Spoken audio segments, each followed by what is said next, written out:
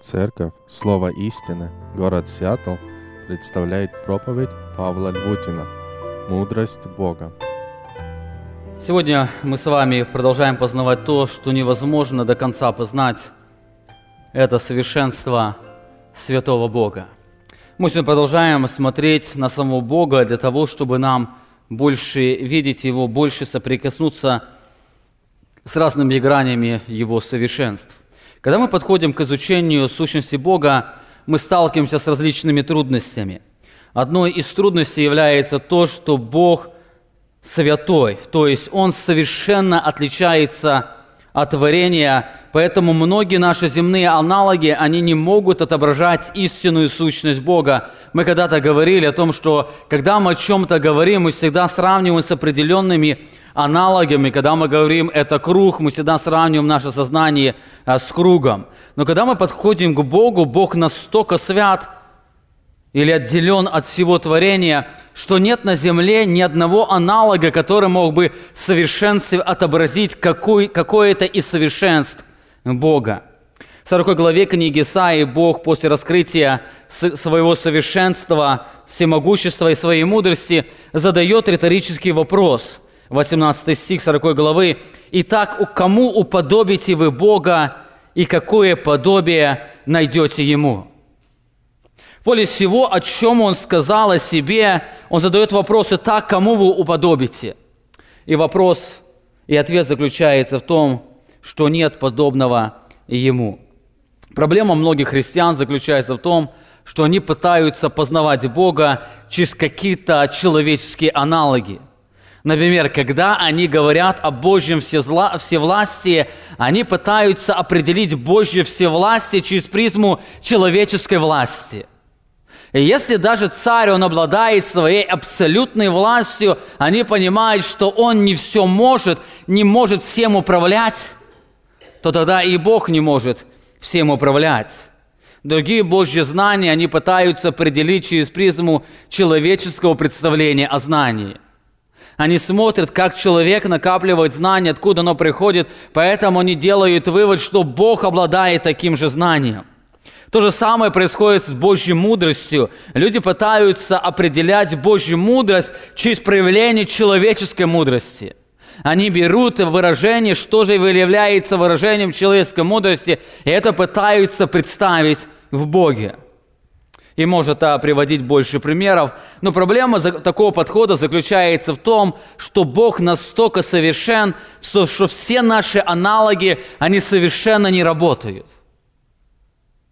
Нет на земле ничего такого, с чем мы могли сравнить.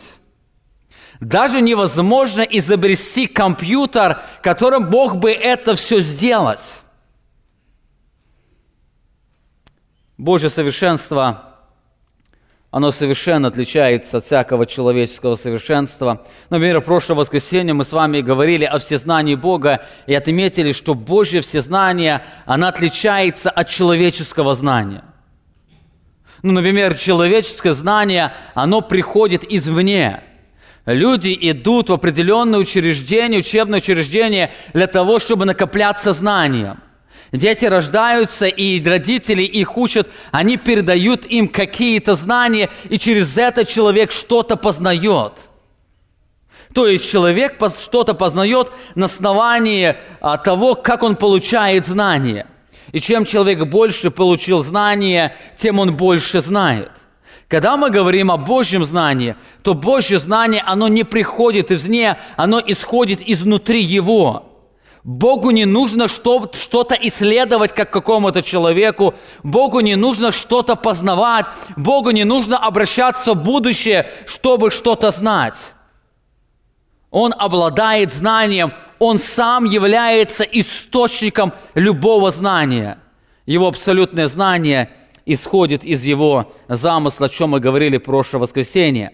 Многие христиане сегодня отказываются признать эту реальность, потому что это определение, оно не согласуется с их представлением о знании.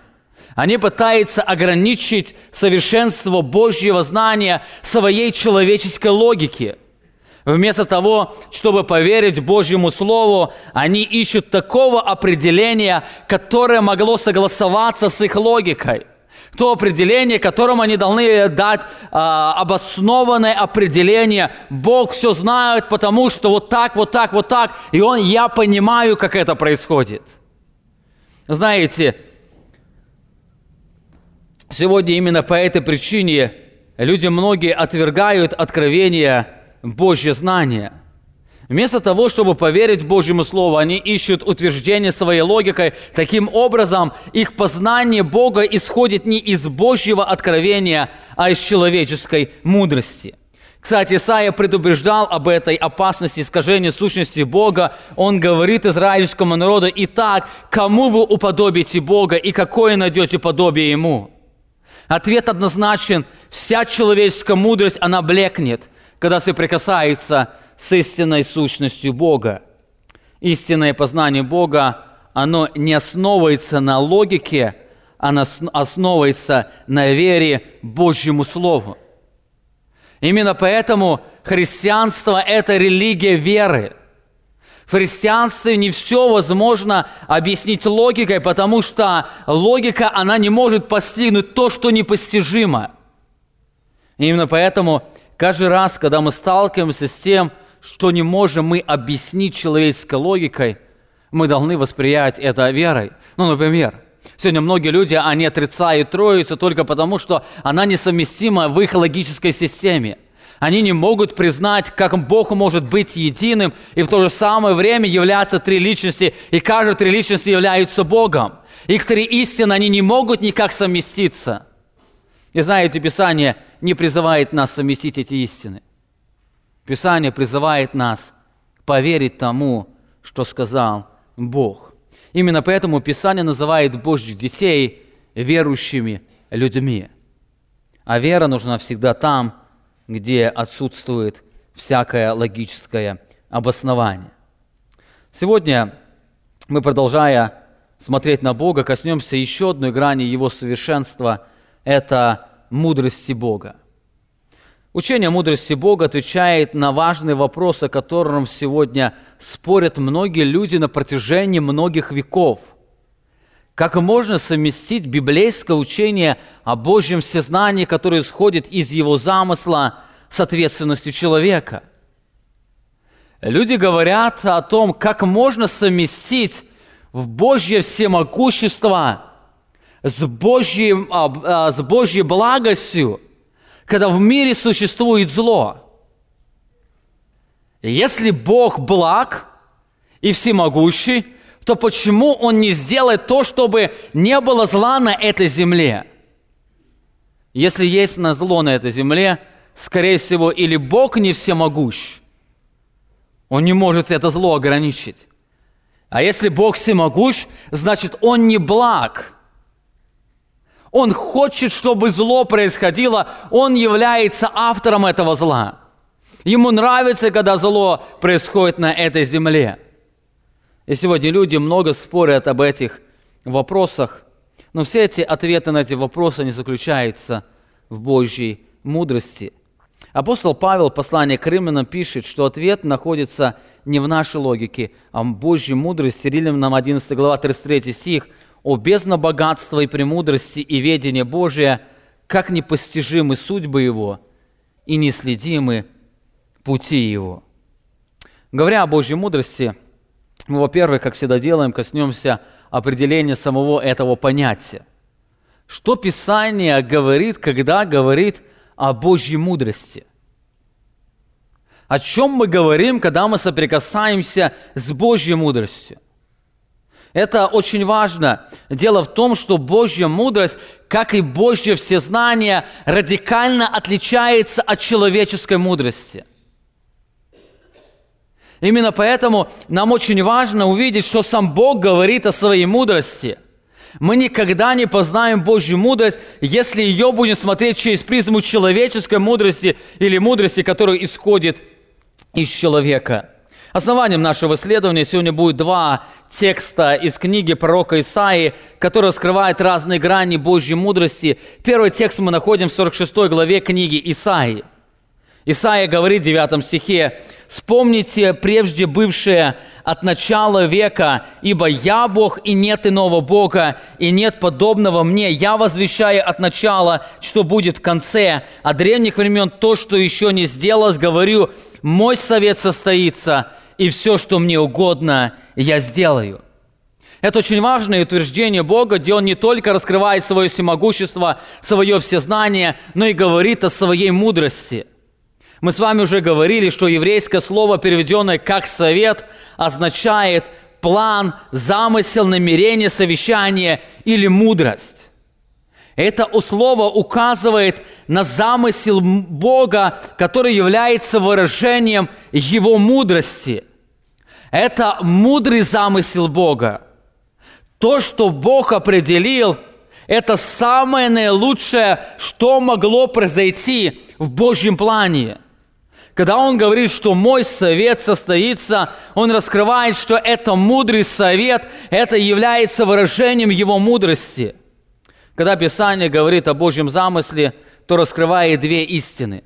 Во-первых, Божий замысел включает в себя результат или цель. Бог запланировал определенную цель, или это все придет к определенному результату, и об этом говорят очень многие тексты. Во-вторых, Божий замысел включает в себя и средства для достижения этой цели. Бог не только определяет конечный результат, но Он определяет цель. Он говорит, что «я возвещаю от начала, что будет в конце». И это возвещание или знание от начала, что будет в конце, оно исходит от того, что Он говорит, что «мой совет состоится», или «мой очень мудрый замысел, он состоится». То есть это то, что я предопределил, результат, который произойдет в конце, он точно определится.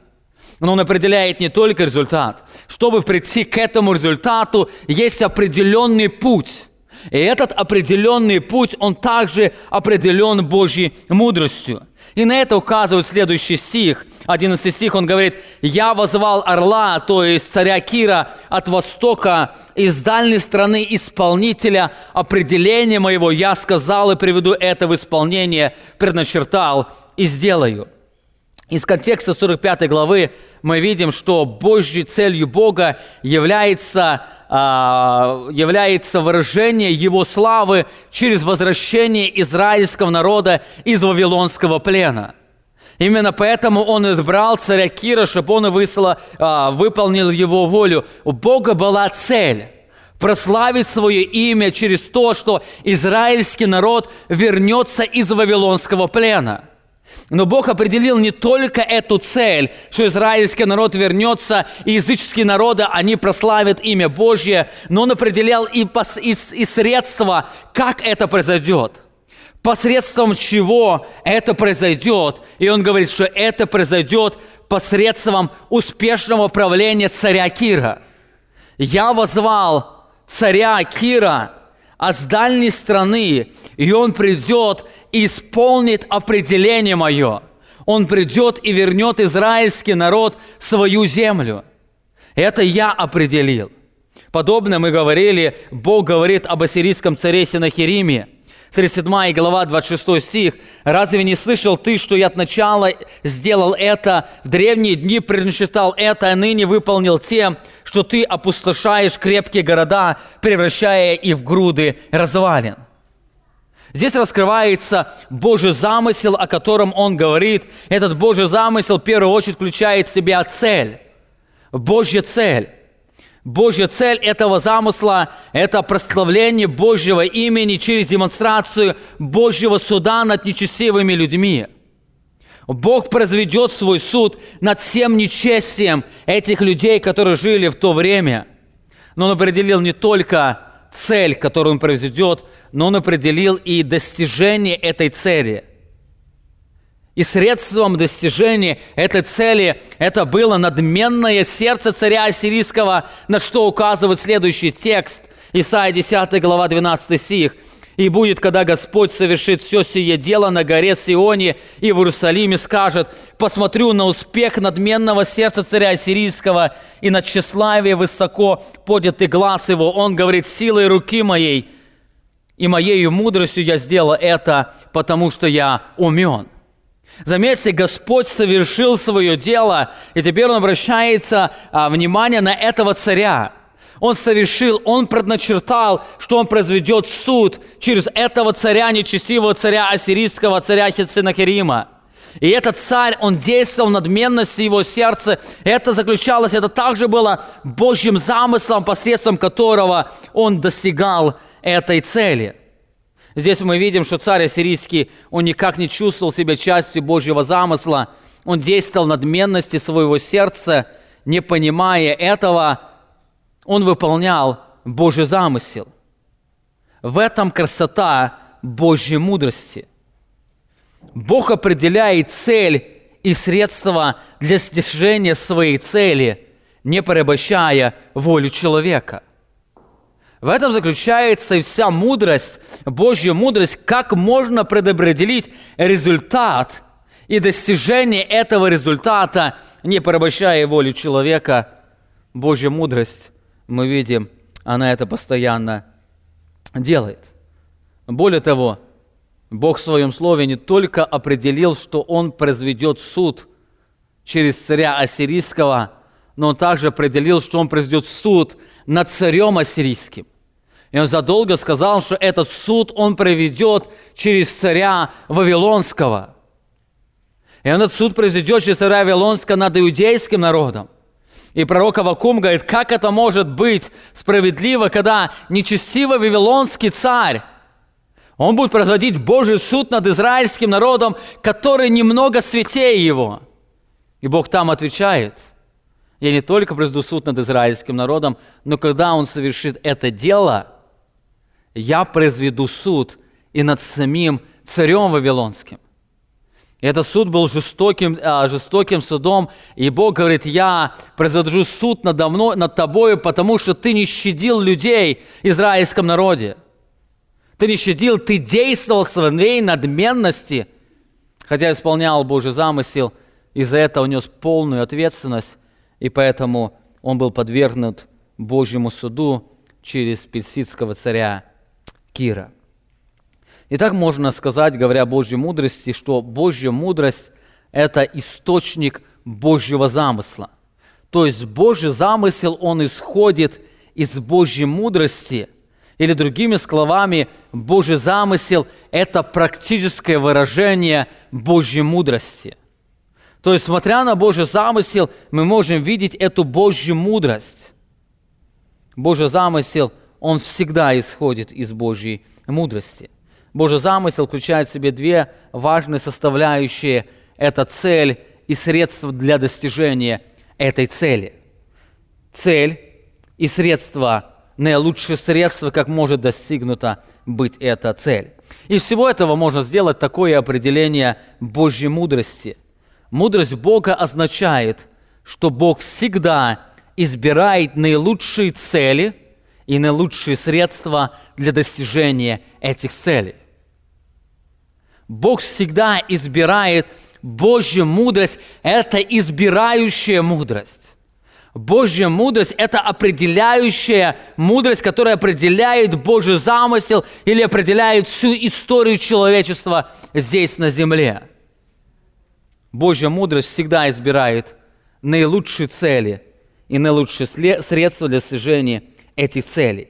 Это определение говорит о том, что решение Бога о том, что Он будет делать, это всегда мудрые решения. Они всегда приводят к наилучшим результатам с точки зрения Бога и достигаются всегда наилучшими из возможных средств. Более того, из этого видно, что Божья мудрость, она отличается от человеческой мудрости. Человеческая мудрость, когда мы говорим о человеческой мудрость – это способность практически применять знания.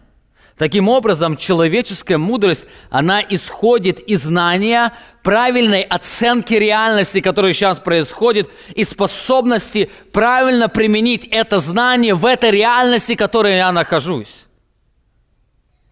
И Соломон говорит об этом, притча 2 глава, 1 стих.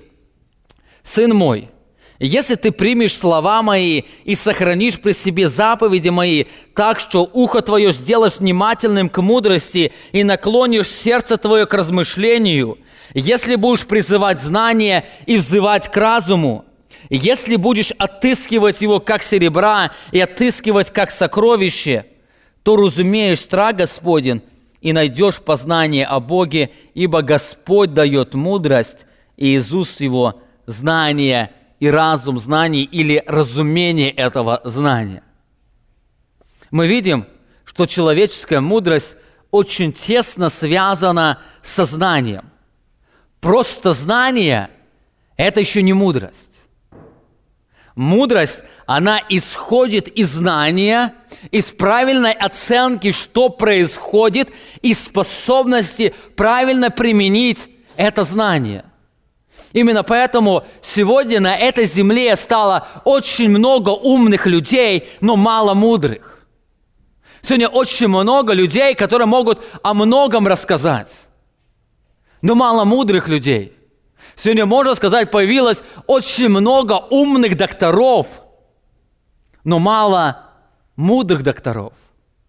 Эти доктора, они могут рассказать тебе о всем строении тела. Они могут рассказать о всех болезнях, которые могут существовать, которые они знают. Но вы приходите к ним со своей болезнью. Они вам ничем не могут помочь. Они даже не могут правильно поставить диагноз. А что у вас за болезнь? Потому что знание всего – это еще не мудрость. Они могут знать все. Для того, чтобы сделать мудрое решение, они должны обладать знанием, они должны обладать правильной оценкой реальности, то есть понять, что действительно происходит в этом организме, и потом дать мудрый совет, как действовать в этой ситуации. Именно поэтому сегодня, можно сказать, человек преклонного возраста, умудренный сединою, как люди говорят, он может дать намного лучший совет в каком-то обстоятельстве, нежели человек, который закончил или получил в институте степень доктора. Потому что тот, может, обладает знанием, но не обладает мудростью. Это человеческая мудрость. Заметьте, человеческая мудрость, она исходит из знания, проницательности, который приводит к правильным решениям. Я представил это такой схемой. Когда мы говорим о человеческой мудрости всегда, оно базируется на знании. Человек имеет определенное знание, у него есть определенная проницательность, то есть у него есть способность правильно определять эту реальность. И вот эти две, когда соприкасаются, он делает мудрое решение. Он говорит о том, как правильно ему поступить. Когда мы говорим о Божьей мудрости, Божья мудрость, она радикально отличается от человеческой мудрости, потому что человеческая мудрость, она начинается со знания. Можно вторую схему показать. А Божья мудрость, она определяет знание. Божья мудрость все начинается с его знания, которое определяет его замысел. А его замысел определяет его знание, что произойдет. Мы в прошлом воскресенье говорили, что Божье всезнание исходит из его замысла. Он знает свой замысел, знает свое определение, но это предопределение, оно исходит из Божьей мудрости. Или другими словами, Божье всезнание исходит из Божьего замысла, который является практическим выражением Божьей мудрости. Именно поэтому, говоря о Божьей мудрости, мы не можем говорить о ней через призму человеческой мудрости. Например, мудрость Бога означает это правильное применение знания в каждой практической жизни, так как Божье знание, оно уже является выражением Его мудрости. Именно вся аналогия, человеческая аналогия мудрости, она не отражает Божью мудрость. И говоря о Божьей мудрости, мы всегда должны смотреть на то, что Бог говорит о ней. Она несравненна с человеческой мудростью, она не только превосходит ее, она радикально отличается от нее. Заметьте, когда мы говорим о человеческой мудрости, то Соломон говорит, что человеческая мудрость, она начинает исходить из Божьего знания. Он говорит о том, что «ты, сын мой, прими слова и сохрани при себе заповеди мои». То есть она начинается с Божьего Слова. Это Божье Слово, когда пропитывается, оно делает его мудрым, способным правильно применять это знание в его жизни. Но Божья мудрость, она начинается. Это первый этап его знания. Оно начинается с мудрости. Именно поэтому Исаия говорит: «Итак, кому вы уподобите Бога, и какое подобие вы найдете Ему?» Более того, если каждый элемент Вселенной движется в соответствии с Божьего замысла, который является практическим выражением Его мудрости, то с Божьей мудростью мы сталкиваемся каждое мгновение нашей жизни. Говоря о Божьей мудрости, я хотел бы обратить внимание на 3 ее ярких выражения. Во-первых, Божья мудрость, она выражается в Его творении. Бог говорит, Исайя 45 глава, 12 стих: «Я создал землю и сотворил на ней человека. Мои руки распростерли небеса, и всему воинству их дал закон я». Наша Вселенная не является случайностью, как продолжает теория эволюции. Вселенная – это выражение Божьей мудрости. Бог говорит, что Бог сотворил Вселенную, и Он в эту Вселенную заложил все эти законы, которые мы сегодня с вами изучаем. Все это говорит о Его мудрости. Чем больше ученые, они погружаются в исследование этой Вселенной, тем они понимают, насколько Вселенная, она сложна. Вселенная, она совершенно неописуемая, непознаваемая. И то, что они сегодня могли познать из этой Вселенной, это только маленькое знание из того, чем является эта Вселенная. И все это является выражением Божьей мудрости. Псалмопевец так говорит об этом, Псалом 103, 24 стих: «Как многочисленны дела Твои, Господи, все сделал Ты премудро, земля полна произведений Твоих». Это очевидный факт. Каждый, кто познает творение, он поражается сложностью и гармоничностью творения, и все это раскрывает нам Божью мудрость. Во-вторых, Божья мудрость, она выражается в нашем спасении. Апостол Павел говорит, что Евангелие является ярчайшим проявлением Божьей мудрости. Евангелие является ярким проявлением Божьей мудрости.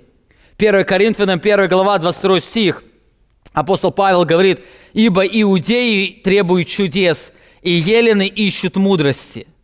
А мы проповедуем Христа распятого, для иудеев соблазн, а для еленов безумие, для самих же призванных, как иудеев и еленов, Христа Божью силу и Божью премудрость».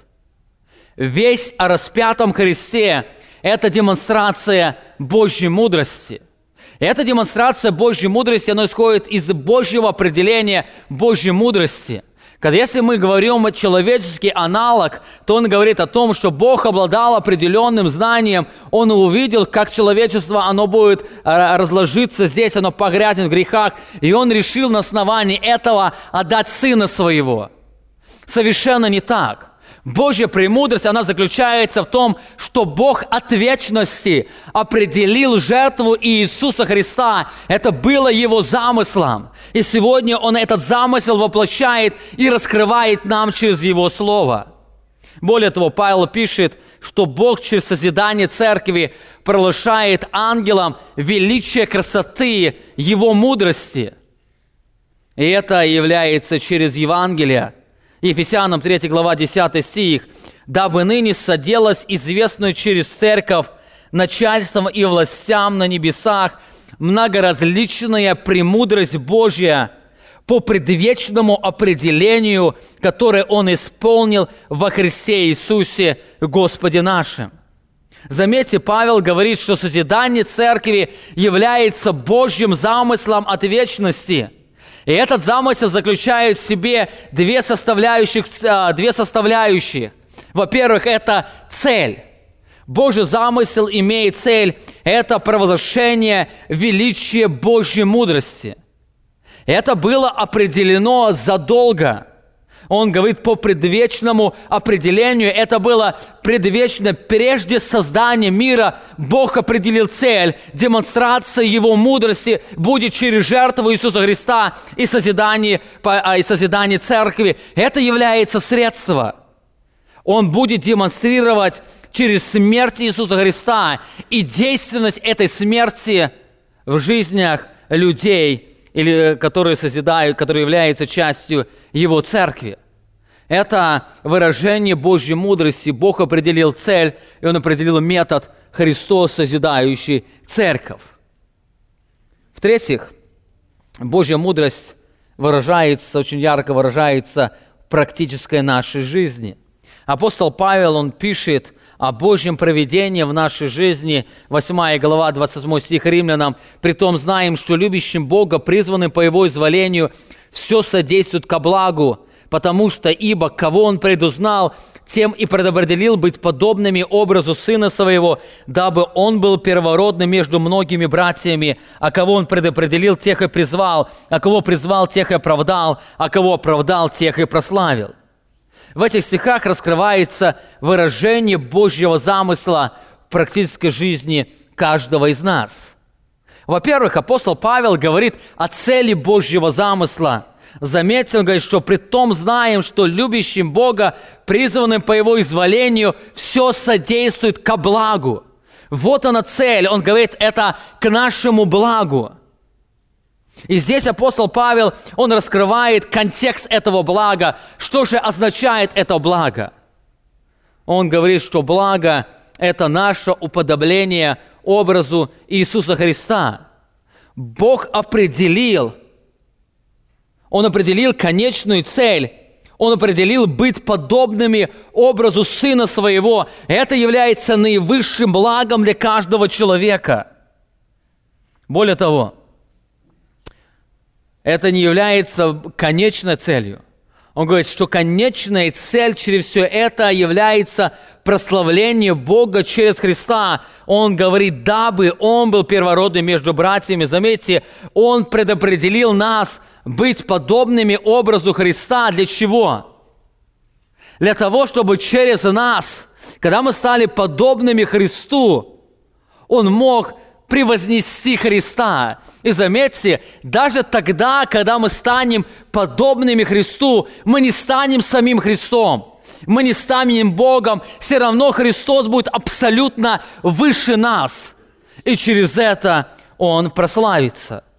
Это Божья конечная цель. Он желает прославить Себя через Своего Сына, через церковь созидания людей. И Он говорит, это цель, это Божья цель. Это Божье предопределение от вечности, это выражение Его мудрости, чтобы все содействовать к тому, чтобы Божий ребенок, он преображался в образ Христа и когда-то стал полностью похожим на Христа, когда он придет в вечность. Во-вторых, здесь апостол Павел раскрывает не только Божий замысел, который включает конечную цель, и он раскрывает средства к достижению этой цели. Он говорит, что все содействует ко благу. Вот все содействует. Это средство, которое приведет ко благу. В контексте этой главы слово «все» не подразумевает оговорок, ограничений или условий.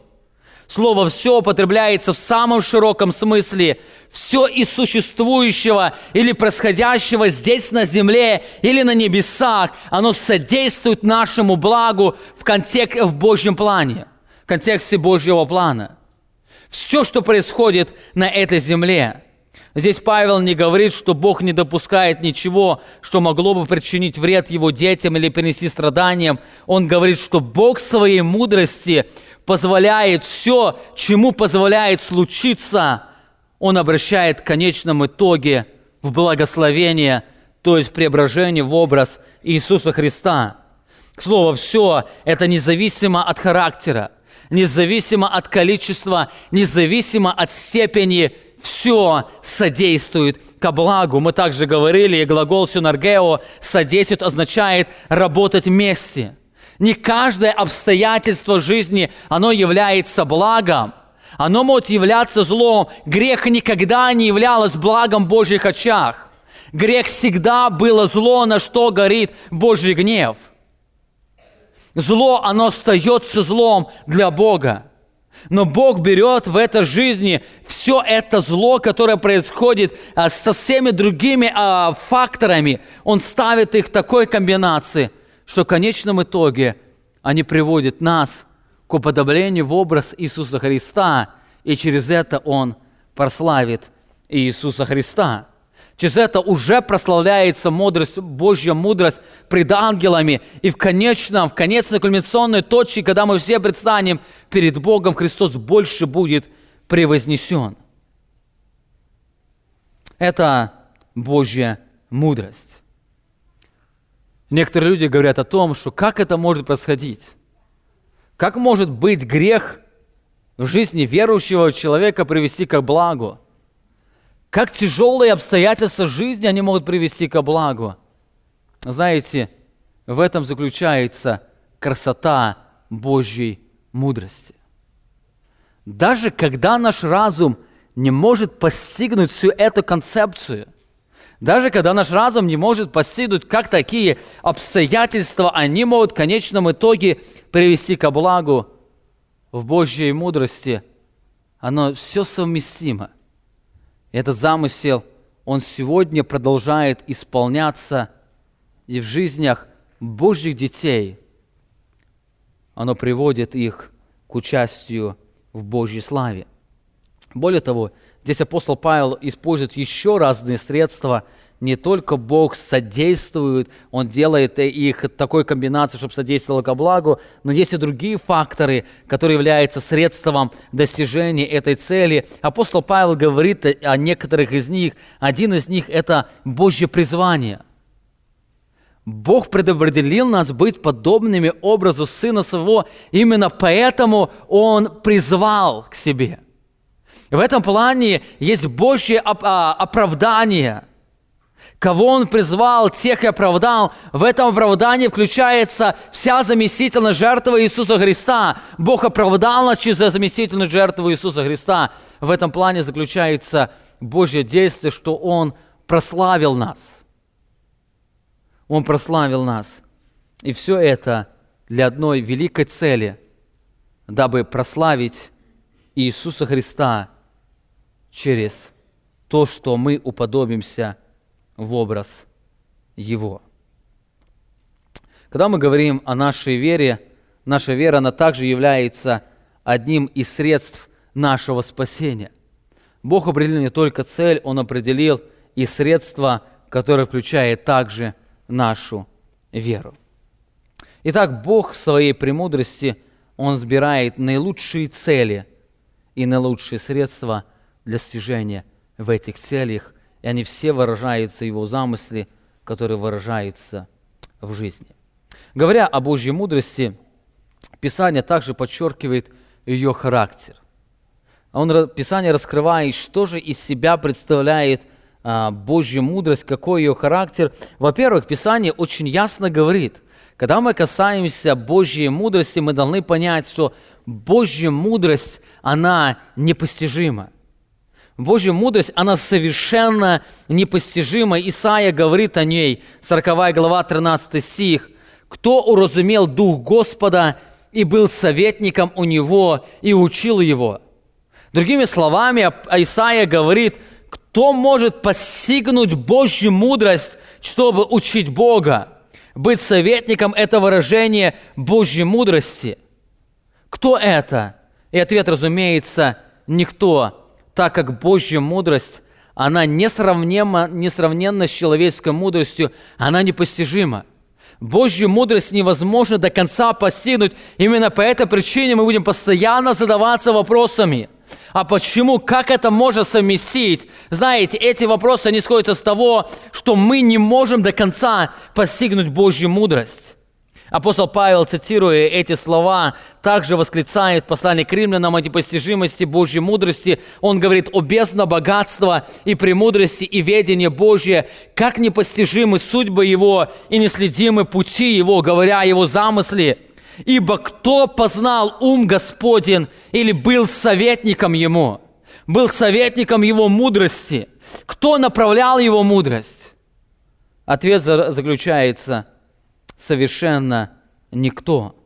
А в послании к Коринфянам апостол Павел говорит, что одна из причин отвержения Евангелия язычниками – это непостижимость Божьей мудрости. 1 Коринфянам 1 глава 20 стих, он говорит: «Где мудрец? Где книжник? Где совопросник века сего? Не обратил ли Бог мудрость мира сего безумием? Ибо когда мир своей мудростью не познал Бога премудрости Божьей, то благодно было Богу и родцам проповеди спасти верующих». Он причисляет всю эту человеческую мудрость. Он говорит, что эта вся человеческая мудрость, она не постигла Божью премудрость. Она не постигла, Божья премудрость непостижима. Евангелие, которое является выражением Божьей мудрости, оно кажется глупостью для невозрожденного человека. Именно потому, что человеческий разум, он не способен познать Божью мудрость. Он считает ее глупостью. Апостол Павел продолжает, 22 стих: «Ибо иудеи требуют чудес, и елены ищут мудрости, а мы проповедуем Христа распятого для иудеев соблазн». Эта весть о Божьей мудрости для иудеев является соблазном, для еленов, для язычников является безумием, глупостью.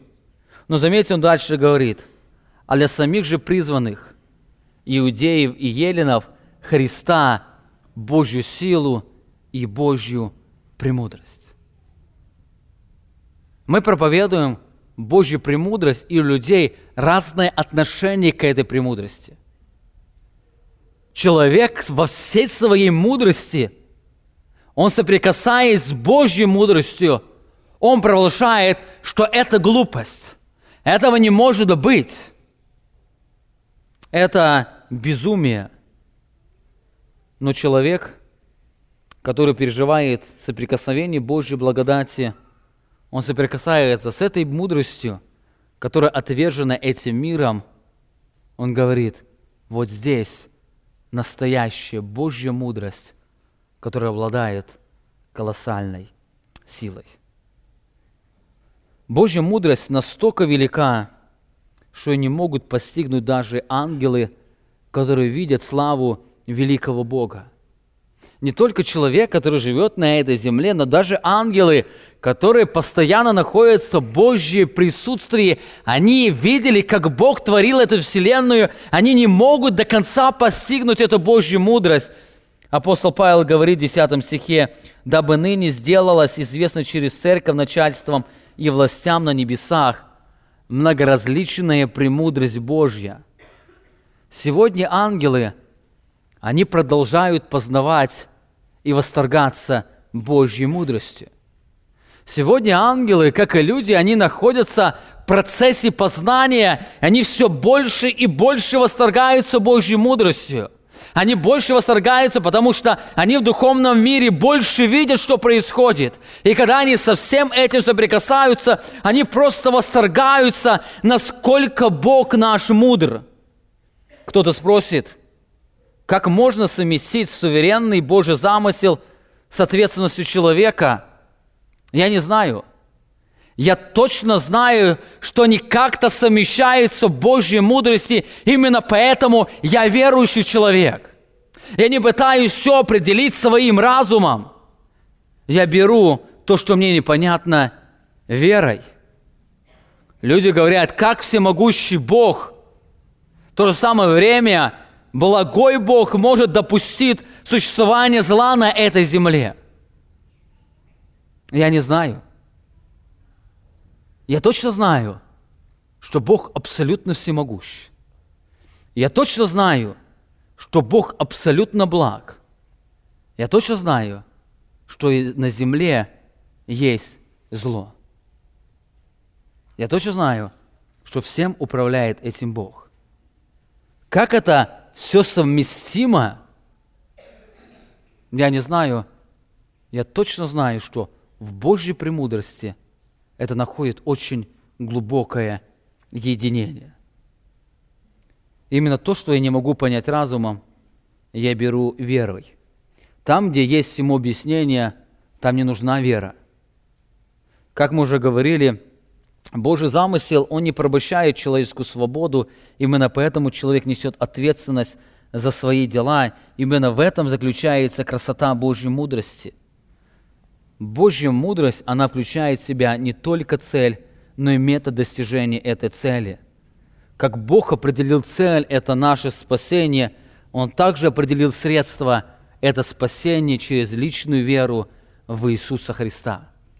Бог достигает свою цель через свои методы, которые были определены им. Итак, это первое, очень важно, когда мы говорим о Божьей мудрости, мы должны признать, что Божья мудрость, она совершенно непостижима.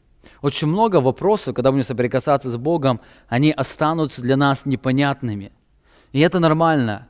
Это говорит о том, еще раз говорит о том, что мы радикально отличаемся от Бога, и в этой вселенной нет ничего, что могло бы раскрыть нам или показать Бога. Во-вторых, Божья премудрость, она не только непостижима, но она и совершенна. Писание говорит, что Божий замысел включает в себя все положительные события жизни, но также и отрицательные.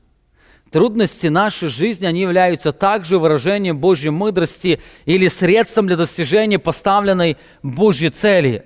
Исаия говорит о Боге, 40 глава, 23 стих. Он обращает князей ничто, делает чем-то пустым судей земли. Это Божье действие, это Бог своей мудрости, в своем замысле Он совершает, Он обращает князей ничто. Это является частью Божьего замысла. Это не является Его конечной целью, но одним из средств достижения этой цели.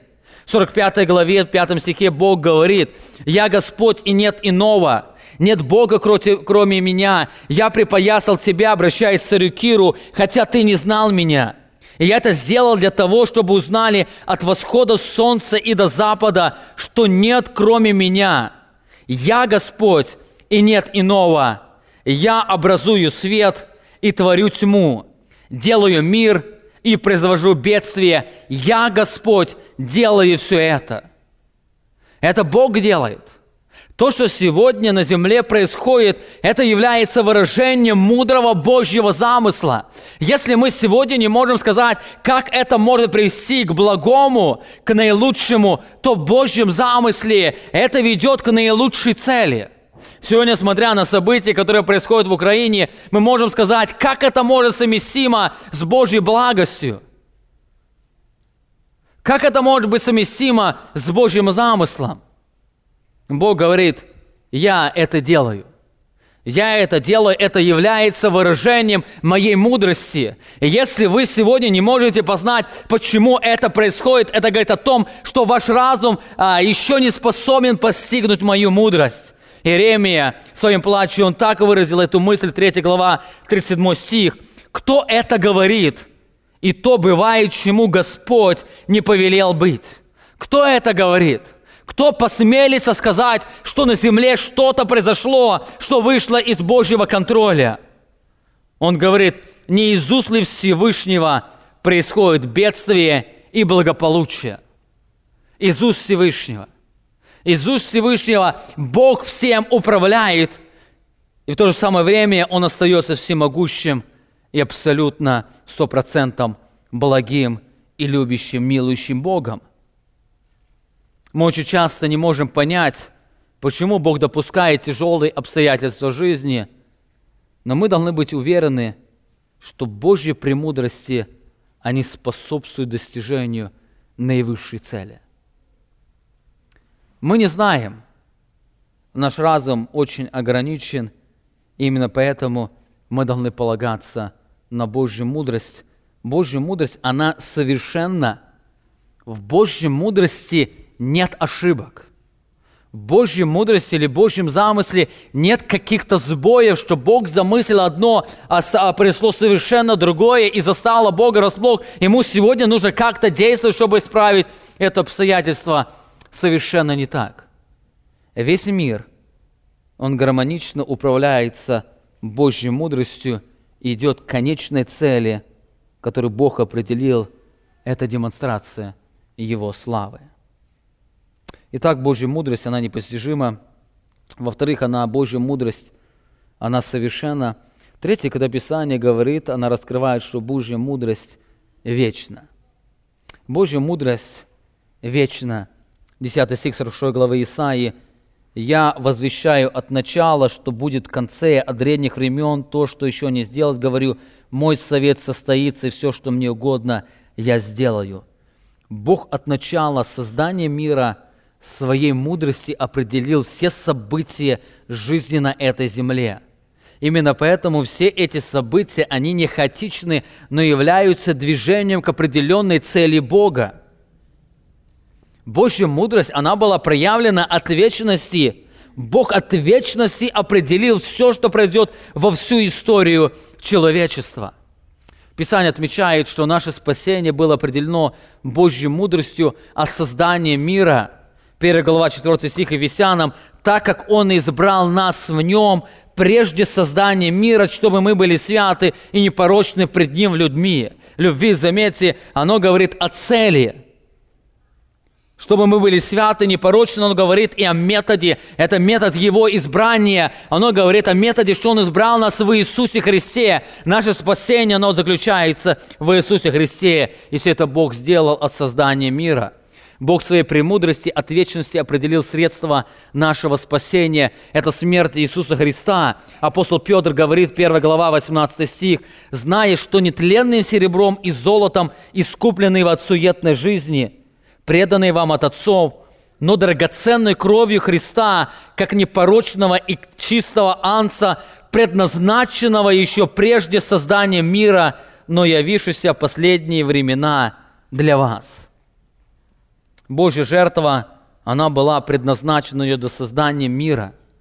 Бог избрал нас от создания мира в Иисусе Христе. Эта жертва уже была предназначена как средство нашего оправдания прежде создания мира. Но более того, Бог в своей мудрости от вечности определил конечную цель нашего спасения. И это является демонстрацией Божьей славы, как апостол Павел говорит, 5 стих 1 главы Ефесянам, «предопределив усыновить нас себе через Иисуса Христа по благоволению воли Своей».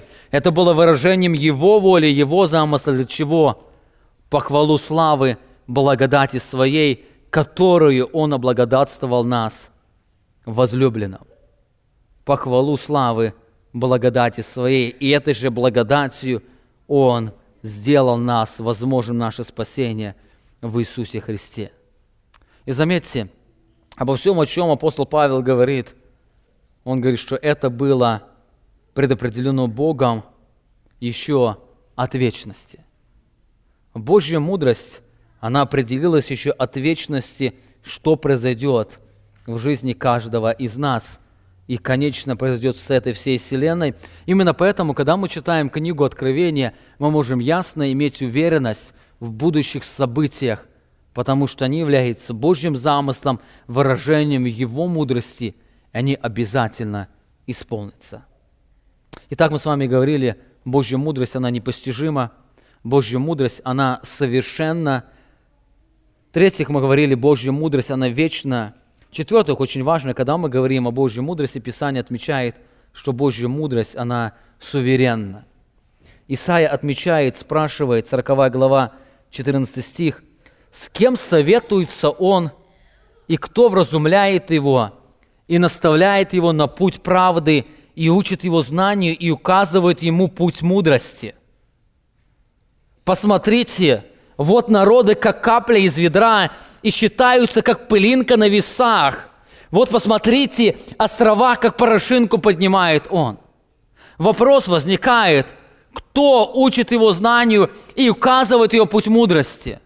Кто Богу указывает, как он должен поступать? И апостол Павел вторит этим словам: «О бездна богатства и премудрости и ведения Божия, как непостижимы судьбы Его, замысел Его и непостижимы пути Его. Ибо кто познал ум Господен, или кто был советником Ему, или кто дал наперед, или кто дал Ему наперед, чтобы Он должен был воздавать?» Кто дал Ему наперед? Кто указывал Ему? Кто подсказывал Ему, как Он должен поступать? потому что все из Него, все знание, вся мудрость, весь замысел исходит из Него, им и к Нему. Именно поэтому Ему слава во все века веков. Аминь. Божий замысел является выражением Его суверенной мудрости.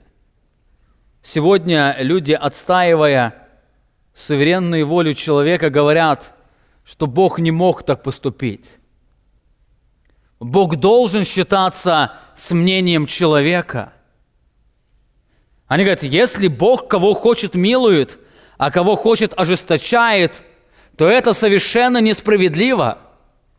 Порой люди спрашивают, если все происходит в Божьем соответствии Божьего замысла, то зачем мне стараться жить святой жизнью? Знаете, апостол Павел, отвечая на этот вопрос, он не защищает Бога, а раскрывает непостижимую Божью мудрость, которая совершенно суверенна. Римлян 9 глава, 17 стих. «Ибо Писание говорит фараону, для того самого я поставил тебя, чтобы показать над тобою силу мою, и чтобы проповедано было имя мое по всей земле. Итак, Бог кого хочет милует, а кого хочет ожесточает». Ты скажешь мне, за что же еще обвиняет? Ибо кто противостанет воле Его? Другими словами, говорит, зачем мне жить святой жизнью, если Бог все предопределил? Как я могу спорить с Богом? А апостол Павел говорит, а ты кто человек, что споришь с Богом? Изделие скажет ли сделавшему ему, зачем ты меня так сделал?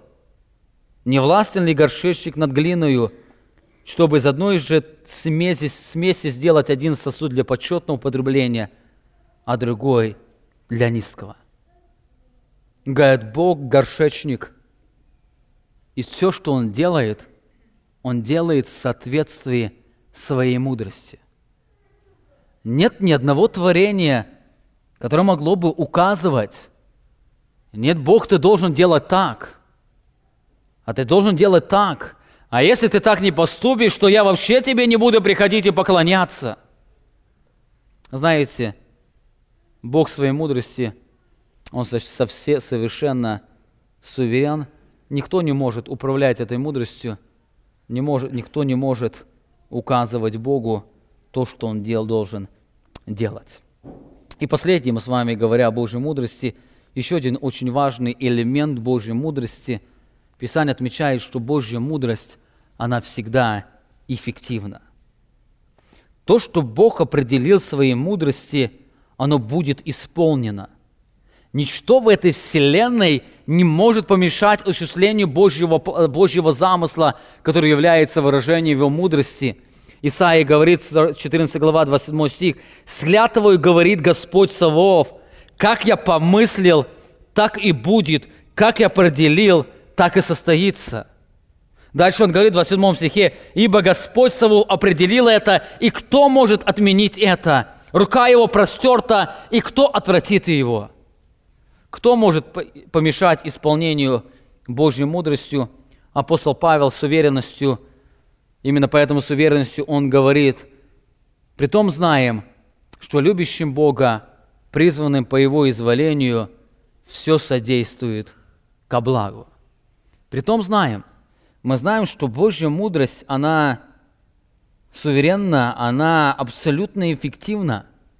Ничто не может помешать исполнению ее. Именно по этой причине мы имеем абсолютную уверенность, что все, что в нашей жизни не произойдет, если мы любим Бога, то в нашей жизни все содействует ко благу. Переживая скорби, болезни, смерть близких людей, материальные проблемы, нам стоит помнить, что все это происходит не случайно, а является частью Божьего замысла, сформированного еще до создания мира. Все это нужно нам пройти, чтобы возрастать в подобие Божьего Сына. Только принимая Божий план, который является выражением Божьей мудрости, человек может благодарить Бога за все происходящее в его жизни. Итак, мы с вами говорим о Божьей мудрости. Божья мудрость означает, что Бог всегда избирает наилучшие цели и наилучшие средства для достижения этих целей. Говоря о Божьей мудрости, мы сталкиваемся, что Божья мудрость, она совершенно непостижима. Божья мудрость, она совершенна. Божья мудрость, она вечна. Бог от вечности определил своей мудрости. Божья мудрость, она суверенна, и Божья мудрость, она абсолютно эффективна. Именно по этой причине мы можем находить глубокое утешение в Божьей мудрости. Сейчас у нас будет время для личной молитвы, у нас будет совместная личная молитва.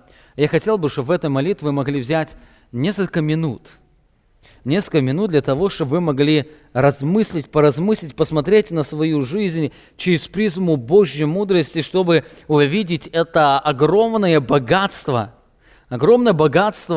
красоту Его замысла, чтобы мы могли вместе с апостолом Павлом воскликнуть: «Все им для Него и все для Его славы».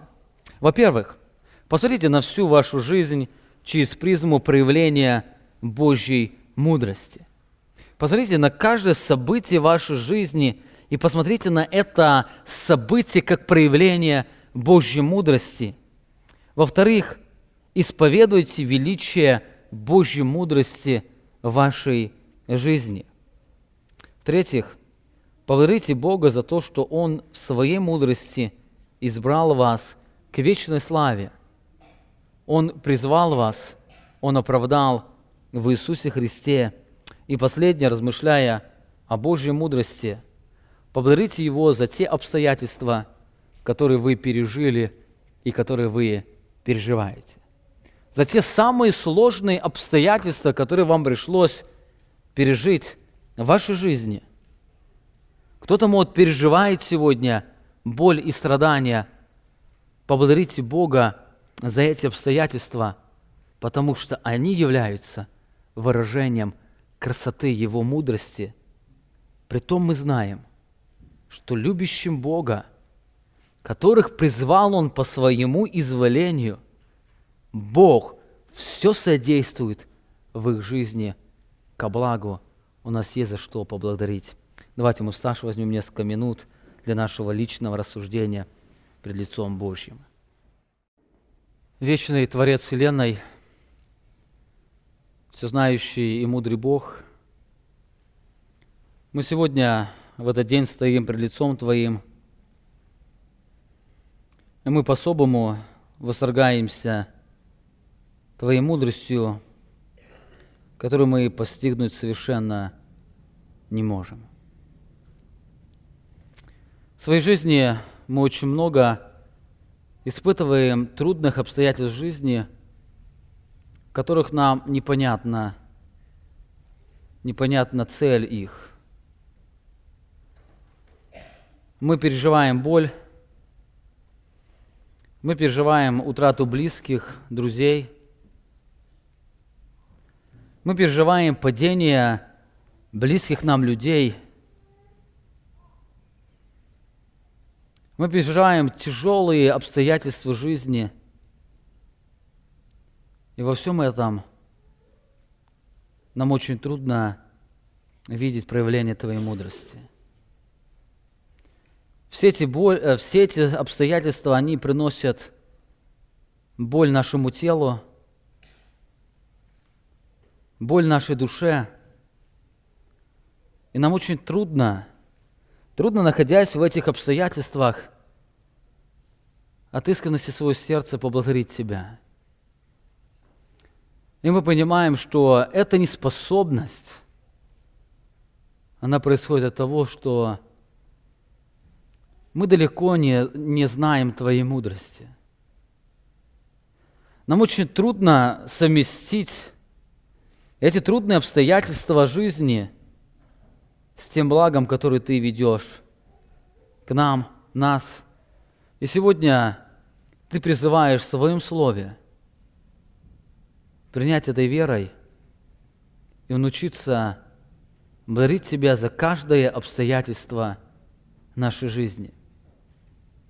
И сегодня, испытывая боль, и сегодня, испытывая многие непонимания, мы хотим поблагодарить Тебя за все боли, за все страдания, за все трудные моменты нашей жизни, которые Ты позволил нам пережить, потому что все они являются выражением Твоей мудрости, которые прославляют Твою славу.